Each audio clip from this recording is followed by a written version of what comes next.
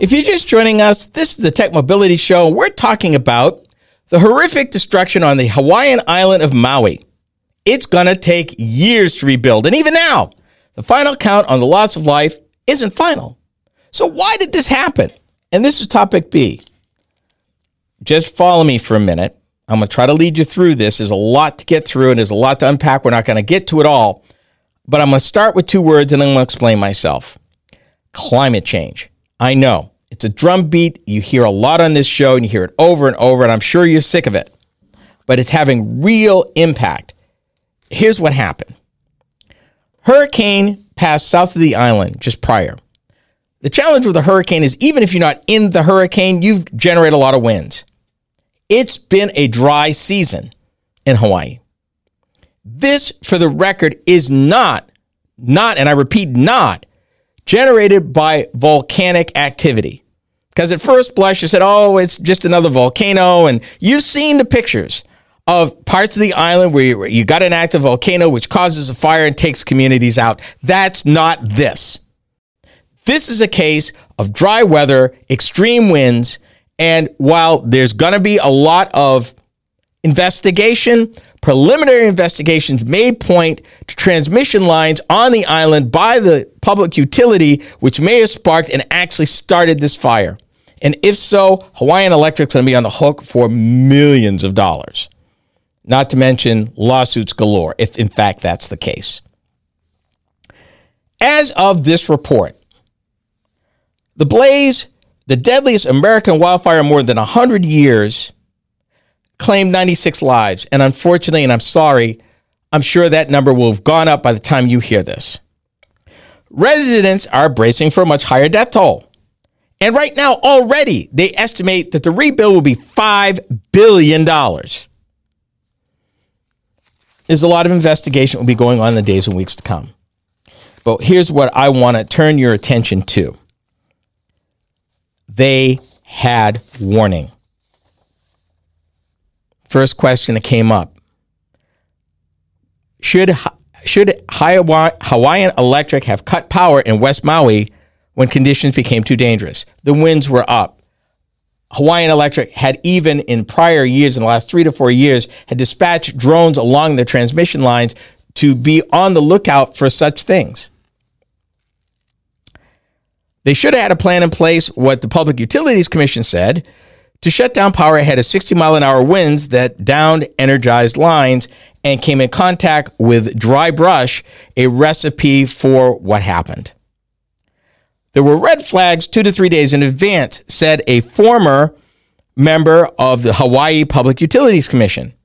In her nearly 5 years as a member of that commission, nobody introduced the topic of an emergency shutoff protocol. Even if downlines don't cause a fire, they could be a deadly hazard for people trying to evacuate. There was one road in and out of that town. One. And part of that road was blocked because of that very thing. Energized down power lines that you could not get past. You've seen the pictures of burned out cars. A lot of the people who perished, this fire moved so fast, they were trying to get out and got consumed in their vehicles trying to escape. It was that quick. Here's something you didn't know. There are 80 sirens in Maui County alone, the majority of which are located in coastal areas and typically associated with possible tsunami and hurricane warnings. Now, you heard where they did not hear the sirens. People counter and say, well, just sounding the siren doesn't warn the people that it's a fire. For all they know, it could be a hurricane or a tsunami. Good point. Another group countered and said, this fire moves so fast, it may very well have knocked out the infrastructure to even operate these things, even if they could. So you have that. They did, because I want you to be clear here, the state did send out 15 alerts Tuesday using its integrated public alert and warning system, which sends users mobile alerts in emergency situations. However, they fear that the fire moves so quickly that it likely impeded cell reception. So there's that. But remember I said earlier they had warning? An investigation, as they're looking at this, may also examine whether officials ignored growing wildfire risk. Maui is prone to wildfires, and officials warn the Lahaina was at unique risk according to a 2014 wildlife protection plan for the area written by Hawaii Wildlife Management Organization, a nonprofit that works with government agencies. They warned that Lahaina was among Maui's most fire-prone areas because of its proximity to parched grasslands, steep terrain, and frequent winds. While some of their recommendations were implemented, other steps, such as ramping up emergency response capacity, had been stymied by a lack of funding, logistical hurdles and rugged terrain, and competing priorities. When are we going to take this stuff seriously? Why does it have to take loss of life for us to go, oh yeah, we probably should have got with the program? Climate change is real, whether you like it, accept it, or not. It has real consequences for real people. And this was a perfect storm of a lot of things happening. High winds, dry conditions, perhaps down power lines, which caused it to strike, a limited way to evacuate, and limited time because this moved so quickly. All the things that came together. And oh yeah, one other thing. Lahaina, that part of Maui, is inhabited by what they call non-native grasses. Now, if you're not clear why that's an issue, obviously, brush and grasses and things that are native to the island would have been more resistant to what just happened. Native grasses dry out, and they are not. They don't have any of that defense built in, which means they just become tinder, which was exactly what happened and fed the fire. It's unfortunate. It really is. Yet, local authorities said in the aftermath of the destruction that though they knew wildfires were becoming more frequent in Hawaii, they were not prepared for the one to roar through Lahaina. Climate change. Climate change. A multitude of mitigation measures that they laid out 10 years ago. Some of these things included thinning vegetation in near populated areas, improving wildfire response capabilities, and working with landowners and utilities to help reduce fire risk on their property.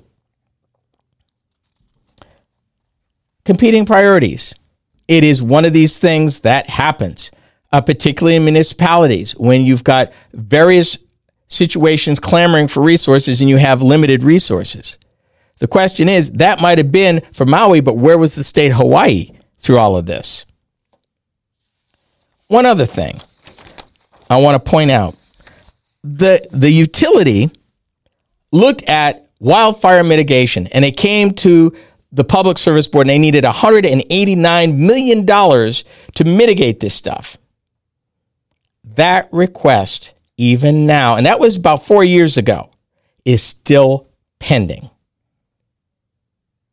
Why did it take so long? Why didn't they act on it? Why now we find this out? Why people had to die? It's unfortunate, it's inexcusable, and we got to do better. We absolutely got to do better than this. Nobody should have to die because we're not prepared. Truck driver shortage. Recruit more women, right? This is the Tech Mobility Show.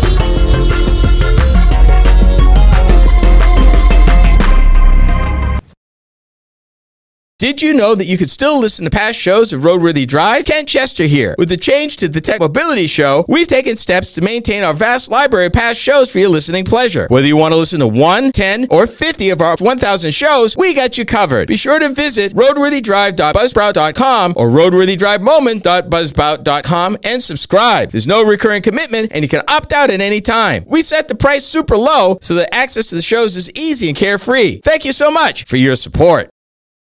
Real facts, real opinions, real talk. Roadworthy Drive is now the Tech Mobility Show. I'm Ken Chester, your host. Every week, I delve into the current trends and topics that impact you when it comes to mobility and technology. Things are changing fast, and I cover these topics in a way that's easy to understand. By tuning into the Tech Mobility Show, you can keep informed about the latest happenings with self-driving vehicles, auto finance, electric airplanes, and more. That's the Tech Mobility Show, heard each week on this very fine radio station.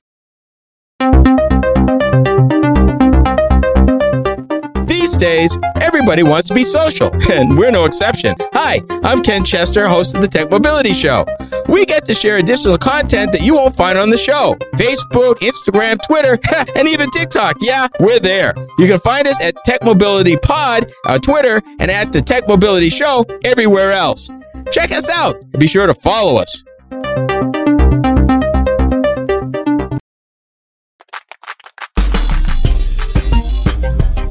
Believe it or not, the Tech Mobility Show has a website. Yep. Combined with all the other ways you can interact with us, our website is a great place to start. Learn more about the host, find us in the news, and even check out where you can hear our programs across the country on the radio. I know, right? Our website is a great place to learn more about us and our programming. Go to techmobility.show for more information.